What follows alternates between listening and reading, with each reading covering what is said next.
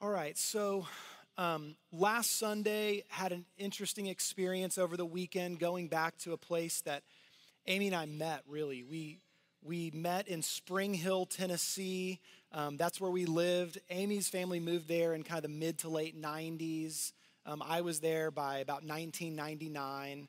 And we lived there pretty much the entire time before we moved to Knoxville in 2016.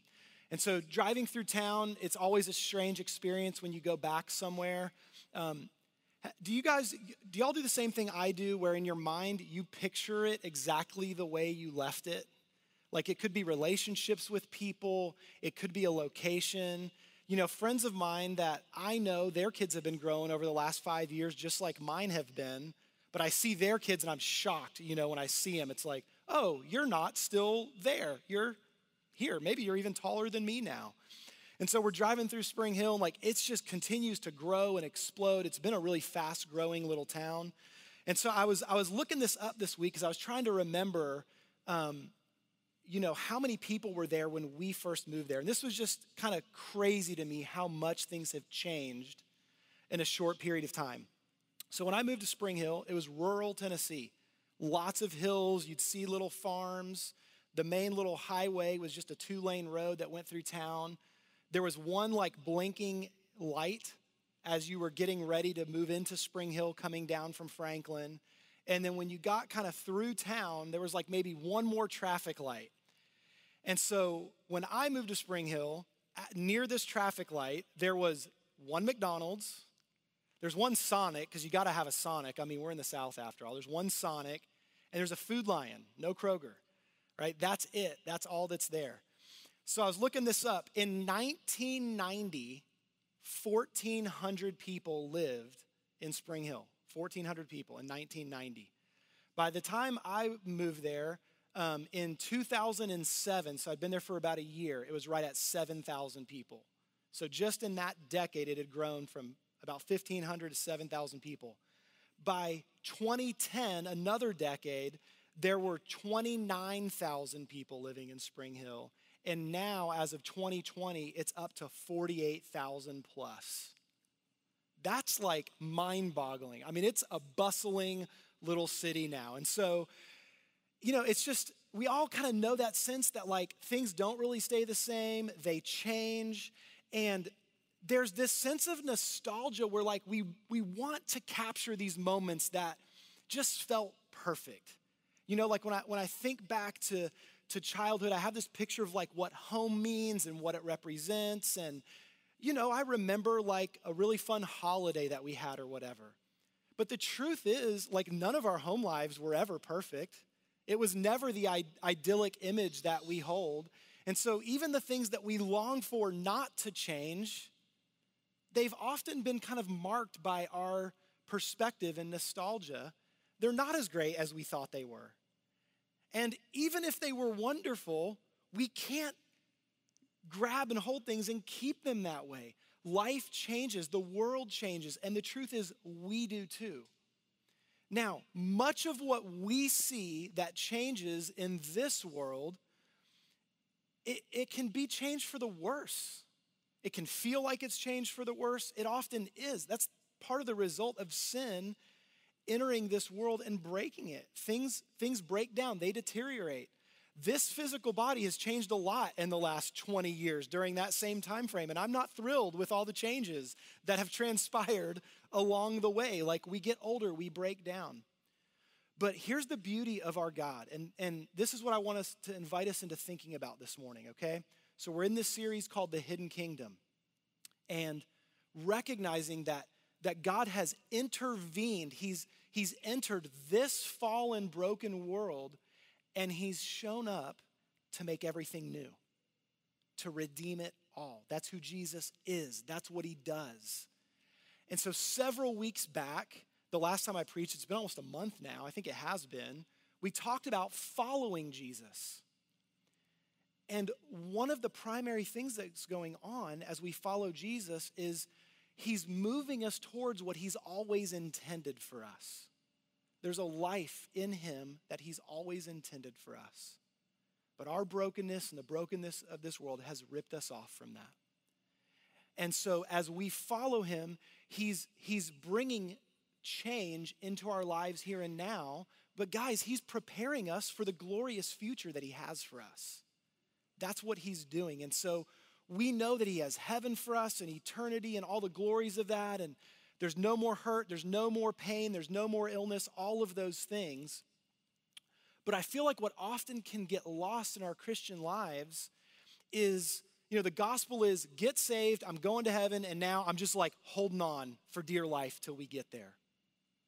But the truth is, God wants us to experience his life, his kingdom right here, right now. He wants to bring good, healthy, needed change in our life. But it's often not gonna feel healthy in the moment. It's often gonna feel uncomfortable, frustrating, might even feel like it's a negative thing. And so what I wanna do, friends, is I wanna talk to you really quickly about 3 things this morning. I wanna make sure that we all understand the call to change. Jesus loves us and meets us right where we are. That is absolutely true. We don't have to earn his love. We come as we are to him. That is an accurate representation of love, that it takes us as we are. The problem is we have settled for broken versions of what love is. We've adopted the world's view of what love is, maybe not even realizing it. And we forget that love can be difficult too. Love at its core is sacrificial. And so God loves us enough that he invites us or calls us to change. And so we're gonna look at the call of change. Then we're gonna look at the cost of change. And then finally, right near the end, we're gonna look at the way to change. There's some tangible, specific things that God equips us with to help us grow and change. So, we ready for this? Y'all with me? Y'all with me online? All right, here we go. Number 1, the call to change. The call to change is very simply love's invitation. So, I want to take you to the story of the rich young ruler this morning. It's one of my favorite stories in the scripture. I probably preach on it, once every couple of years almost. It's just such a powerful story about this young guy who, by all accounts, he's a good guy. He's a good guy. He's lived a good life. He has a good reputation in the community. He's wealthy. And he approaches Jesus expressing a desire to be right with God and have eternal life. He's asking Jesus, what is the way for me to experience eternal life and be right with God? And so Jesus begins to have a conversation with this young man. By all accounts, he's very genuine. How can I be right with God? And so Jesus lists some of the commandments, right? He points him to the law. Hey, listen, here's some different commandments. What do they say about how we love each other and all that? And the guy hears those commandments, here's Jesus' list, and he goes, man, I've done that since my youth. So let's pick up the story right there. Mark 10, verse 20. He says to Jesus, teacher, all of these, talking about the commandments that Jesus brought up, all of these I've kept from my youth. So he's feeling really good, but you also can still tell there's a little bit of a question there. It's like, wait, I've already done that, but I sense that something's missing. Verse 21, and Jesus looking at him, what does it say? Loved him.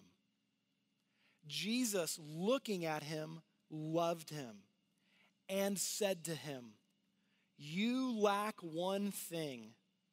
Go sell all that you have and give to the poor, and you will have treasure in heaven. Come, follow me. Guys, Jesus' invitation to change, Jesus' straight talk that points out in a very real and direct way what needs to be addressed, it's anchored in his love for us. It doesn't say Jesus was ready to burn him. Jesus was ready to show him oh, you think you got it all figured out? No, you don't. And he couldn't wait to, hold up the mirror. No, Jesus looked at him in love. And friends, the invitation to change is connected with the invitation to follow him. He said, look, this is what's blocking you. You feel it deep down somewhere, something is in the way. And so lovingly, I'm gonna tell you the truth, and invite you to realize you can change. You can choose to set that aside and you can follow me. Friends, throughout Scripture, Jesus calls people to follow him, and throughout Scripture, the call to follow Jesus always included change. We do some discipleship training here at the church. Many of you have already heard this from me before. And in our discipleship training, one of the primary things we talk about is, what is a disciple? Like, if we don't know what a disciple is, how can I become one? And Jesus defines it clearly in Scripture. One of the easiest places to see it is when he called the very first disciples. He said, follow me, and I will make you into something. I'm going to change you. Follow me, be changed. I'll make you into fishers of men. He calls us into mission, okay? Next Sunday's message is about the mission. Today, I'm talking to us about change. When Jesus calls us to follow him, that invitation, it's personal, it's tangible, it's to know him, it's to experience his love. It's rooted in a loving invitation. But he calls us to change. He makes it clear up front, this is going to affect your life. Now, just so you don't think I'm taking like one random story out of Scripture to draw on this, look at what Jesus said to his disciples. Matthew 16, verses 24 and 25. Then Jesus told his disciples, if anyone, we don't need a special Greek dictionary translation for this word. Anyone means anyone. If anyone would come after me or follow me, let him deny himself and take up his cross and follow me. It's going to require change, and guess what? It's going to be painful. Well, there's a sweet promise from Jesus. Great. But listen, it's true. It's going to be painful. The cross is tough. But this invitation, again, it's rooted in love. Look at verse 25. For whoever would save his life will lose it. But whoever loses his life for my sake will find it. Friends, I don't want to move too quickly past this. Jesus' invitation to grow and change us, we've got to understand what the foundation of that is. The foundation of his call to change is rooted in love because he knows something that we either don't know or we choose to ignore. And that is when we are left to our own purposes, our own aims, when we live life apart from the God who made us, that life will betray us. That life will already fail. It's doomed to fail. And so the parts of us that we don't want to be touched, the parts of us where we've been wounded, we've been hurt, the parts of us that we know need to grow and change, but maybe we feel like we can't change. Maybe we feel like I'm going to be stuck dealing with this the rest of my life. Maybe we don't want to change. Maybe there's things that, man, I enjoy aiming my life this way and pursuing those things. In love, Jesus says, if you try to hold on to that life, you're going to lose it. So my invitation is, you can willingly choose to lay it down. You can willingly choose to step into the life of following me that will involve sacrifice. It will be hard, it will be painful, but it's going to be good. It's going to be good.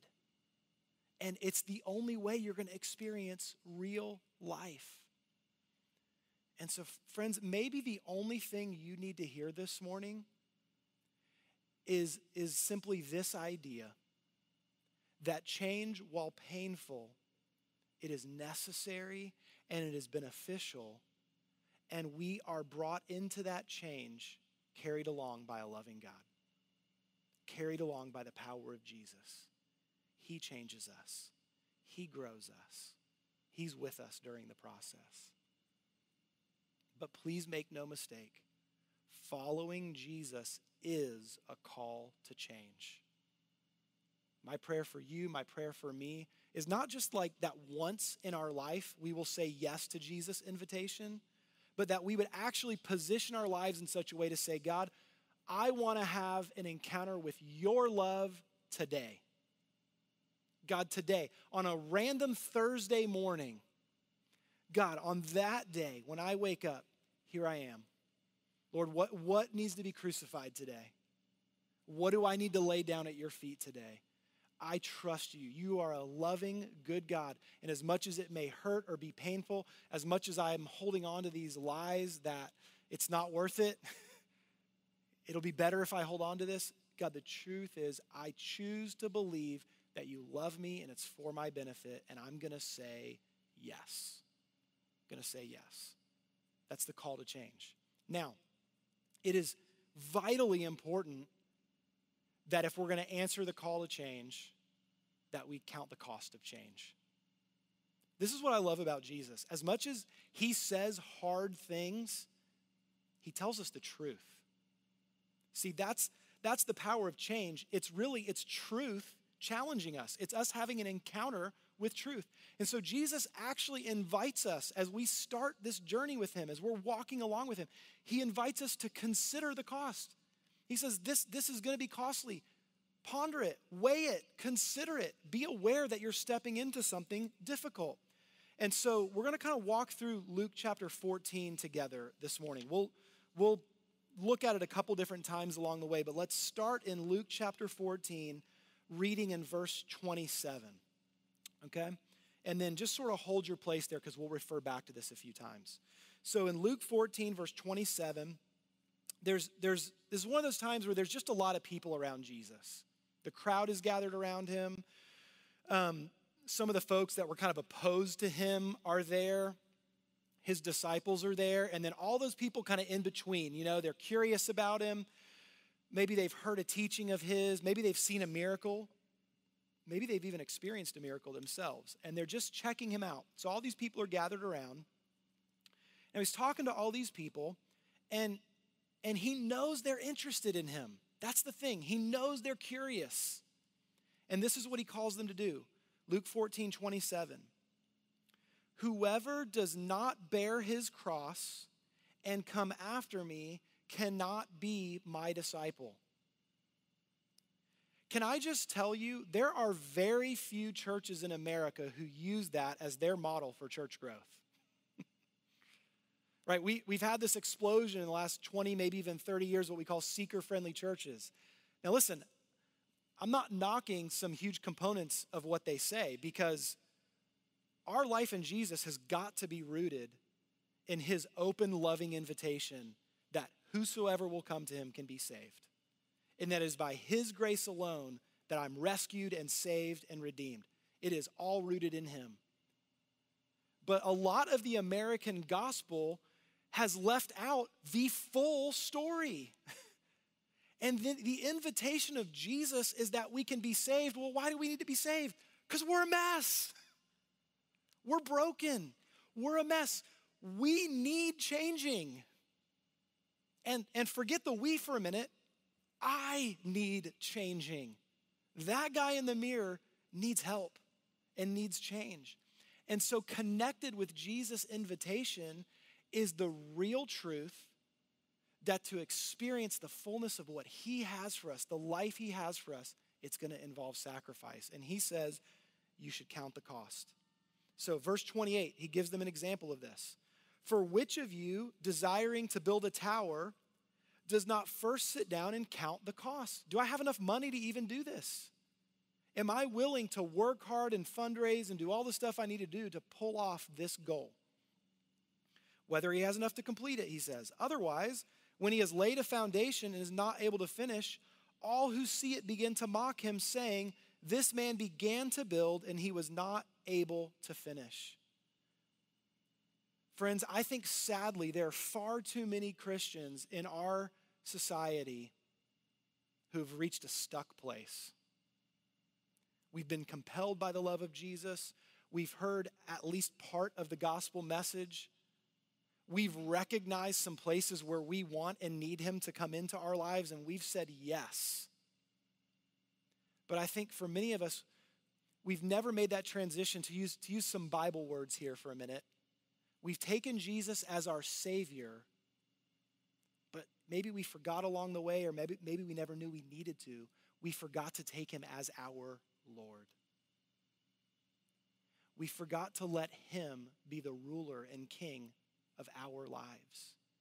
And so we're like the man who started building a tower, and we got the foundation laid, and then we're stuck and we're not making progress, and we can't figure out why. And it's like, well, because there's still some cost associated to experience what God has for you. Like, are you giving him your life? Are you laying your life down? The glorious exchange is I get him in return. I get the fullness of the life he has for me in return. But I got to be honest about the cost. I have to lay something down to receive back what he has. The cross is an invitation to come to Jesus. The cross says he's done for me what I can't do for myself. But the cross also invites us to get up on it with him, to die to ourselves so that we can find how to truly live. And so Jesus says, count the cost. Now, in the context of Jesus saying this, he has just finished telling this story. And he's been telling a story about an incredible banquet, the meal of a lifetime. And there's this guy in town who wants to throw this banquet, and he wants everyone to come. And so he prepared ahead of time. He sent out invitations. People RSVP'd and said, we're coming. And the whole town's excited and ready. And they know it's coming, and they've said yes to this open invitation that's available to everyone. In fact, the story goes on to say, he was like, go into the highways and the byways, find the homeless, find the injured, find the rejects. Everyone's welcome. And so the day of the great banquet has arrived, and the call goes out, it's time to come to the banquet. And really simply, in Luke 14:18, we see everyone's response to coming to this wonderful banquet.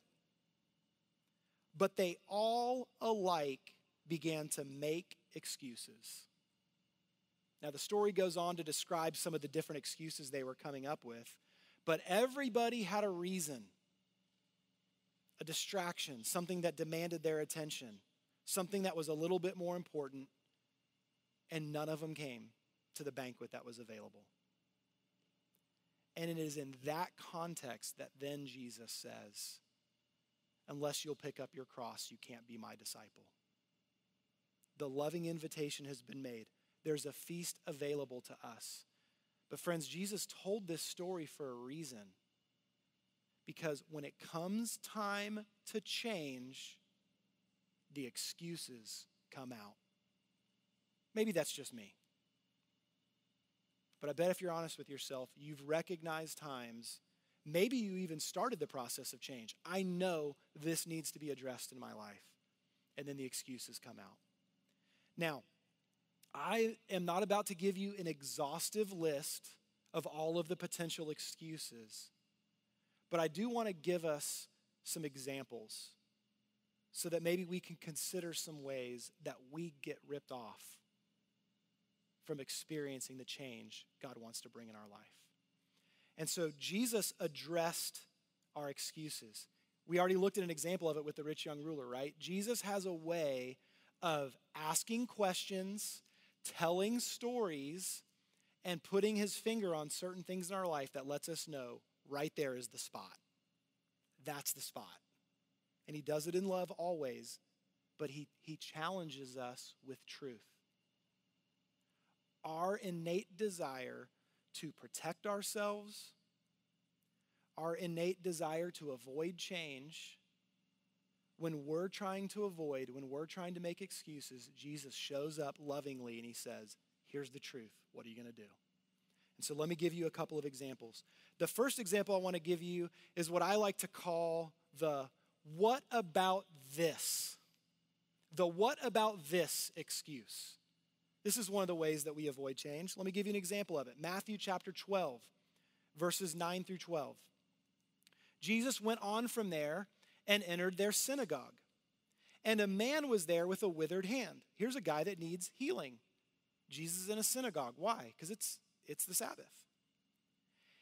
And they asked him, the religious people present asked him, is it lawful to heal on the Sabbath? Now think about this. There's a real practical, this isn't an example, this isn't a story, this isn't a concept. There's a person here. A person that they know in their community who has a withered hand. It's affecting his ability to work, whatever. They're aware of this guy. They know this person. This real living person needs help. They even have come to know that Jesus heals people. So they know that the God who heals is present. They know that their friend is there with a withered hand. And do they want to see help and growth and change come to this guy? No, they want to turn into a philosophical discussion. Is it lawful to heal on the Sabbath? Jesus, what about this? What about people that think like this? What about people that live this way? What about those hypocrites over there? Not me, not what's going on in my heart, not what's going on in my life. What about that? What about that situation? What's your view on this topic? Right? A lot of our Christian activity and thought and conversation is about external concepts. Like I need to have the right opinion on all these things. And if I've got the right opinion on those things, that really helps me feel pretty secure about where I sit because I agree with all the right things and I disagree with all the wrong things. And that's exactly where I should be. And it's nothing more than a veiled attempt to not allow real change to penetrate our lives. What about this? Well, we know Jesus. He's not letting them off the hook. So they ask, what about this? And what does he say? Verse 11. He said to them, which one of you? Did you catch that? I'm not going to have a philosophical conversation with you about whether it's right to heal on the Sabbath. Let's talk about you for a minute. Which one of you who has a sheep, if it falls into a pit on the Sabbath, will not take hold of it and lift it out? Because technically that's work. You're not supposed to work on the Sabbath. But you have an injured sheep that just fell into a pit. Which one of you is not going to lift it out? Verse 12. Of how much more value is a man than a sheep? So it is lawful to do good on the Sabbath. Jesus cuts through this broad philosophical question designed to just guard and protect myself, and he gets right to the issue. What about you? What about you? Reflect on yourself. Jesus doesn't allow us to sit back and talk about other situations. He invites us to self-reflection. What does this mean for me? Where do I stand? What needs to be addressed in my life? Okay, the next one. It's a close cousin to what about this? The next excuse making that we do is, what about them? What about them? Not just what about this? What about these ideas out here? What about them? What about that person over there? Now, I'm sure you've never experienced this. It's probably just me. But you know that moment when maybe you're even at a Sunday morning service and the preacher's preaching and you're hearing what he's saying and man, you are agreeing with it and it's right on because it is exactly what that person right there needs to be hearing. And I am thrilled they're here this morning. Or I know they're not here this morning and I can't wait to send them a link to the podcast because they just got to hear that because it'll change their life. That's just me that does that, right? Hearing those things that you just know someone else needs to hear.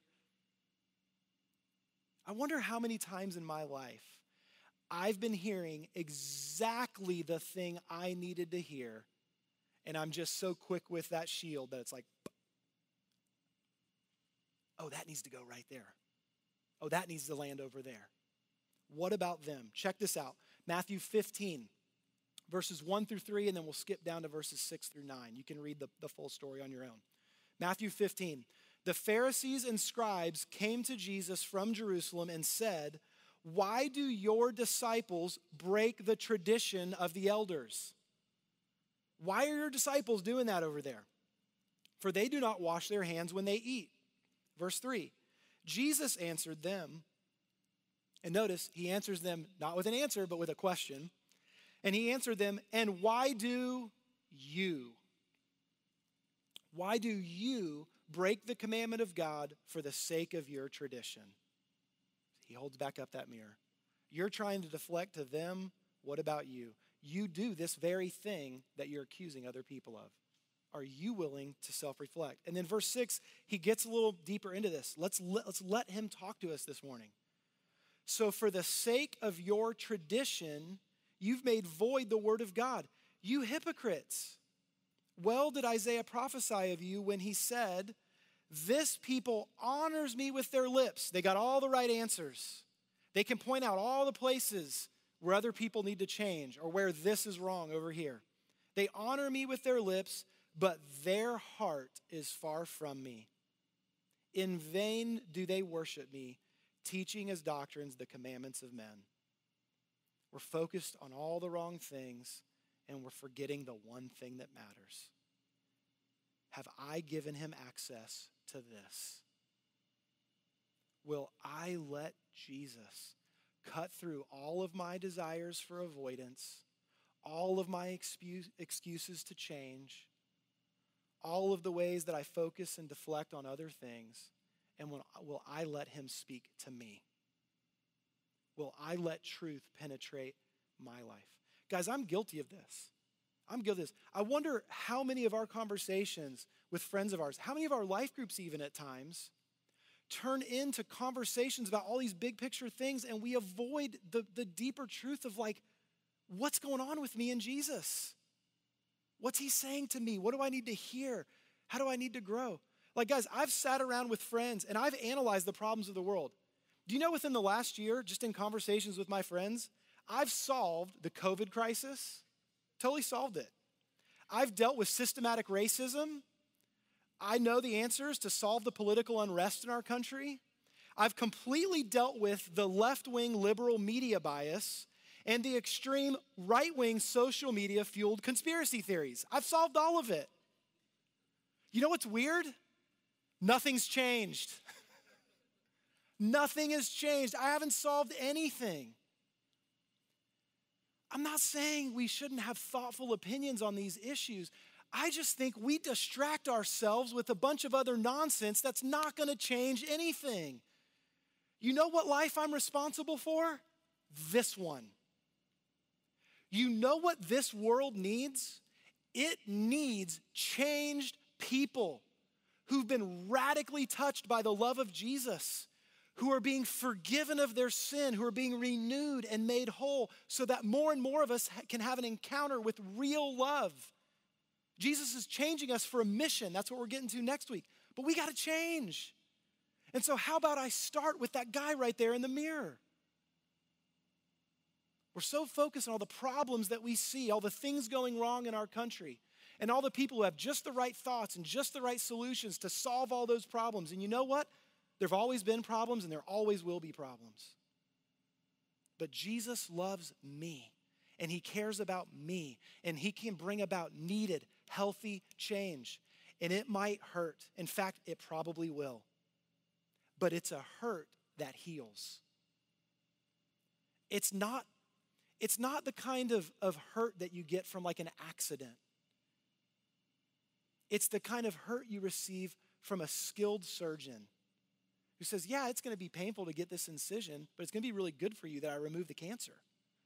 And on the other side of this, you might have a scar from dealing with that problem, but you're going to go forward into longer life and health because you submitted yourself to the skilled physician who knows how to heal. Guys, that's what change is about. We have a skilled physician who loves us, who knows the truth and speaks the truth, and he'll cut through the garbage if we'll let him. If we'll let him. The real question is, am I willing to be changed by truth? I want you to consider the possibility that maybe we focus more. And I want to say it like this, but I'm preaching to myself, so I don't want to sound like I'm talking to you. I'm talking to me. but I want you personally to consider the possibility that we focus most on the parts of the truth that already agree with me. I'm thrilled to read the scripture verses, follow the Instagram stories, share the little Bible memes of all the verses that I already agree with. They don't challenge me in any way. But am I willing to sit with the truth that disagrees with me? Am I willing to sit with the truth that challenges me to grow and change? I'm not saying every day of your walk with Jesus is going to be hard and be a radical, complete turnaround. I'm not saying that. But I am saying that we are broken people that are in the process of growing and changing in Jesus. And so I would encourage you to consider this. If your walk with Jesus is not regularly challenging and changing you, who's really in charge? I'm going to say that again. If your personal walk with Jesus is not regularly challenging you and changing you, then I think you should strongly consider the question, who's really in charge? Do I talk to him about changing the circumstances I want to see change? I mean, we should do that. A big part of prayer is asking him to heal and touch situations. But is my primary focus on, I know what needs to change around me, and I'm asking him to change those things? Or am I saying, Jesus, you know what needs to change in me. How can I cooperate with you? That's the real question. All right. Let's go ahead and move now to the way of change. The way of change. All right? No, I don't want to skip this. We'll take 2 extra minutes on this. Okay, the rich young ruler. All right, I want to return back to this guy, Mark chapter 10. Okay, remember Jesus looked at him and loved him, because I want you to see the thing he does here with the rich young ruler is what he's always doing with us. Mark chapter 10, 21. We're going to pick it up where it says Jesus looked at him and loved him. And Jesus, looking at him, loved him and said, "You lack one thing. Go sell all that you have, give to the poor, and you will have treasure in heaven. And come follow me." Verse 22. Disheartened by the saying, he went away sorrowful, for he had a great many possessions. Jesus put his finger on the core issue. And what Jesus touched, in love, what Jesus touched was what that guy really loved. And in this instance, that guy wasn't willing to lay it down in order to follow Jesus. Look what he says here now, verse 23. And Jesus looked around and said to his disciples, how difficult it will be for those who have wealth to enter the kingdom of heaven. Going on, verse 24. And the disciples were amazed at his words, but Jesus said to them again, children, how difficult it is to enter the kingdom of heaven. Jesus will put his finger on what we treasure the most. What we treasure the most. Because what we treasure the most, that determines the whole aim of our life. And it then justifies all of our behaviors as we pursue that aim in life. And so that's what leads Jesus to say extreme things like, unless you hate your father and mother and sister and brother, you can't follow me. Does he literally want us to hate our closest relationships? No, he's just willing to put his finger on the things that we worship ahead of him. The worst thing I could do for my wife, Amy, is to love her more than I love Jesus. The worst thing I could do is to be willing to compromise and neglect my walk with the Lord in order to love her, because then it's a false love. He teaches me the way of love. He helps me love her right. Everything lines up when he's first. And I don't even mean like it's a ranking system. I mean, he's the core of everything. I base my life on the one who loves me and who will teach me how to love others well. Because if Amy is my aim, I've made an idol out of her. And she can't possibly live up to that. If I make her my primary focus, that's not a wonderful love story. I'm putting her in a position to fail. She will let me down, and I will let her down. As I'm trying to make her the priority and love her well, I will blow it and I will let her down. Jesus lovingly is willing to put his finger right on the things that we aim at and say, that spot was made for me. You were made to be in right relationship with the God who created you. And all of your other relationships in this world will be broken. They will not function properly unless you put me where I belong. Am I willing to let Jesus point out where I'm aiming and how it's off track? All right, last thing, we'll wrap things up here. We've talked about the cost of change. We've talked about the invitation of change. It all comes together right here, the way of change. The way of change is these other two things working together, okay? The way of change is about embracing truth in love. The way of change is about embracing truth in love. As Jesus is wrapping up this moment with his disciples where they've watched this rich young ruler come along and then leave unhappy, they're like astonished. They're like, what hope do we all have? Verse 26 of Mark chapter 10. And they were exceedingly astonished, and they said to Jesus, then who can be saved? What hope do we have? This seems impossible. And Jesus looked at them and said, with man it is impossible. The change that needs to happen in us, it's impossible if we're trying to do this on our own. He says, but not with God, for all things are possible with God. Friends, what I'm about to say next, don't let it bounce off of you because you've heard it a million times. Let the reality of this sink in. The way of change is real relationship with God. Jesus doesn't just have truth that he can share with you. He is truth. He said, I'm the way. We talked about that when we talked about following him. He also said, I'm the truth. We need real, living interaction with the God who is love and the God who is truth in order to embrace the way of change. If I'm in real relationship with Jesus, then I am inviting him in to talk, to speak, to have his way. I'm inviting him in to do what I can't do on my own. See, embracing the way of change is not just about being willing to hear hard things. It's about being willing to recognize, I can't do this. Like Jesus put his finger on this thing and I don't have the solution to that. Okay, yeah, thanks, Jesus. I see that too. That's rough and that's a struggle and that needs to change and I don't know what to do. But embracing change isn't just about hearing the truth. It's about saying, okay, Jesus, I receive you as the way to help me change.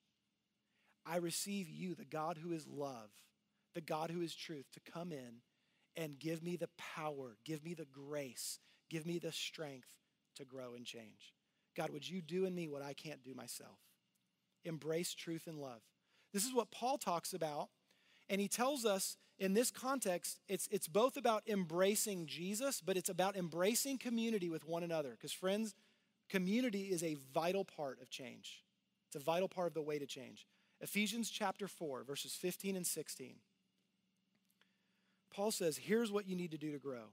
Rather, speaking the truth in love, we are to grow up in every way into him who is the head, into Christ, from whom the whole body, all of us, were joined and held together by every joint with which it is equipped, when each part is working properly, makes the body grow so that it builds itself up in love. Do y'all hear that? Growth and maturity comes from aligning with Jesus as the head of all things, the King of all things, and it involves a community of people who tell each other the truth in love. Both things working together. Friends, many of us have settled for community, even in our church settings, that only has one of those, which means we don't have either. We settle for environments where there's love but no truth. Well, then that's not love. That's sentimentality. That's a bunch of emotionalism. And often it even becomes manipulative because it turns more into what am I getting out of this relationship? Because I'm not willing to risk hurting your feelings or losing this relationship in order to love you well in truth. And so we leave truth out and call it love, and it's not love. Friends, there is a myth going around in much of the church today, and it is this idea that the people who come to Jesus as they are should be told it's okay to stay that way. And we stop being honest about sins that rip off and destroy us, about believing lies about the way we live, about the things we base our lives on. We don't call out greed. You know how much greed there is in the church? We don't call that out. Major portions of the church are not calling out wrong sexual behavior. Both inappropriate heterosexual behavior and inappropriate homosexual behavior. We won't be honest about that. We're not willing to say that is harmful for you. I'm not condemning you. I'm inviting you to experience the love of Jesus so you can be set free and change. But we don't want to say those hard things. And so under the guise of love, it's just a bunch of emotionalism because we don't love people enough to speak truth that'll help them. Because I'd rather not risk being looked at differently or being rejected. Or the other problem is we settle for truth and we leave out love. We do that in ways that are judgmental. Like, I'm actually happy to tell you all the ways that you're wrong, but I don't love you at all. I'm just letting you know what's up. Bless your heart. And we just speak truth in like ugly ways that push people away in judgmental ways. Or we do this.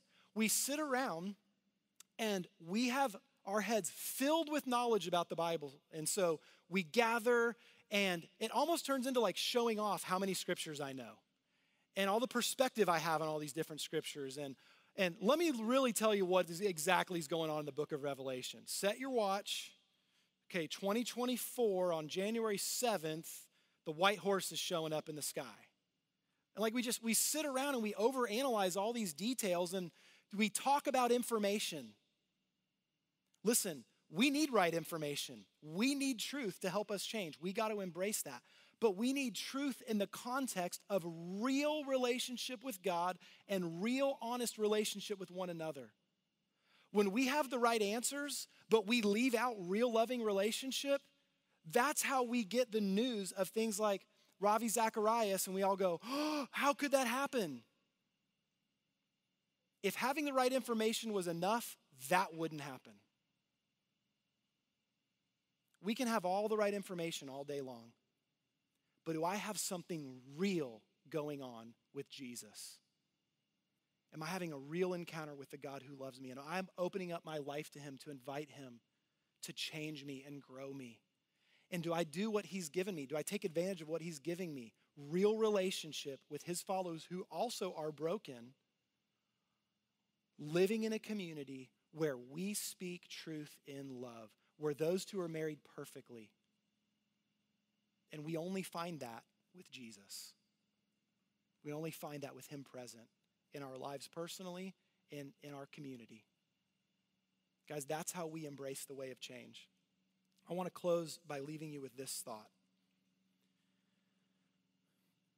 I want you to consider the Sermon on the Mount, not the whole thing right now, but just Jesus shows up and like the Sermon on the Mount is kind of his declaration of what the kingdom is and how we participate in it.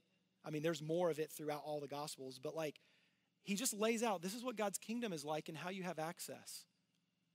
And I want you to consider two things from the Sermon on the Mount.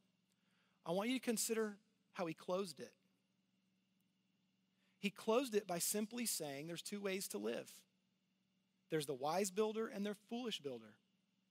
The wise builder, he heard all the right information and he acted on it. He built his house on the rock.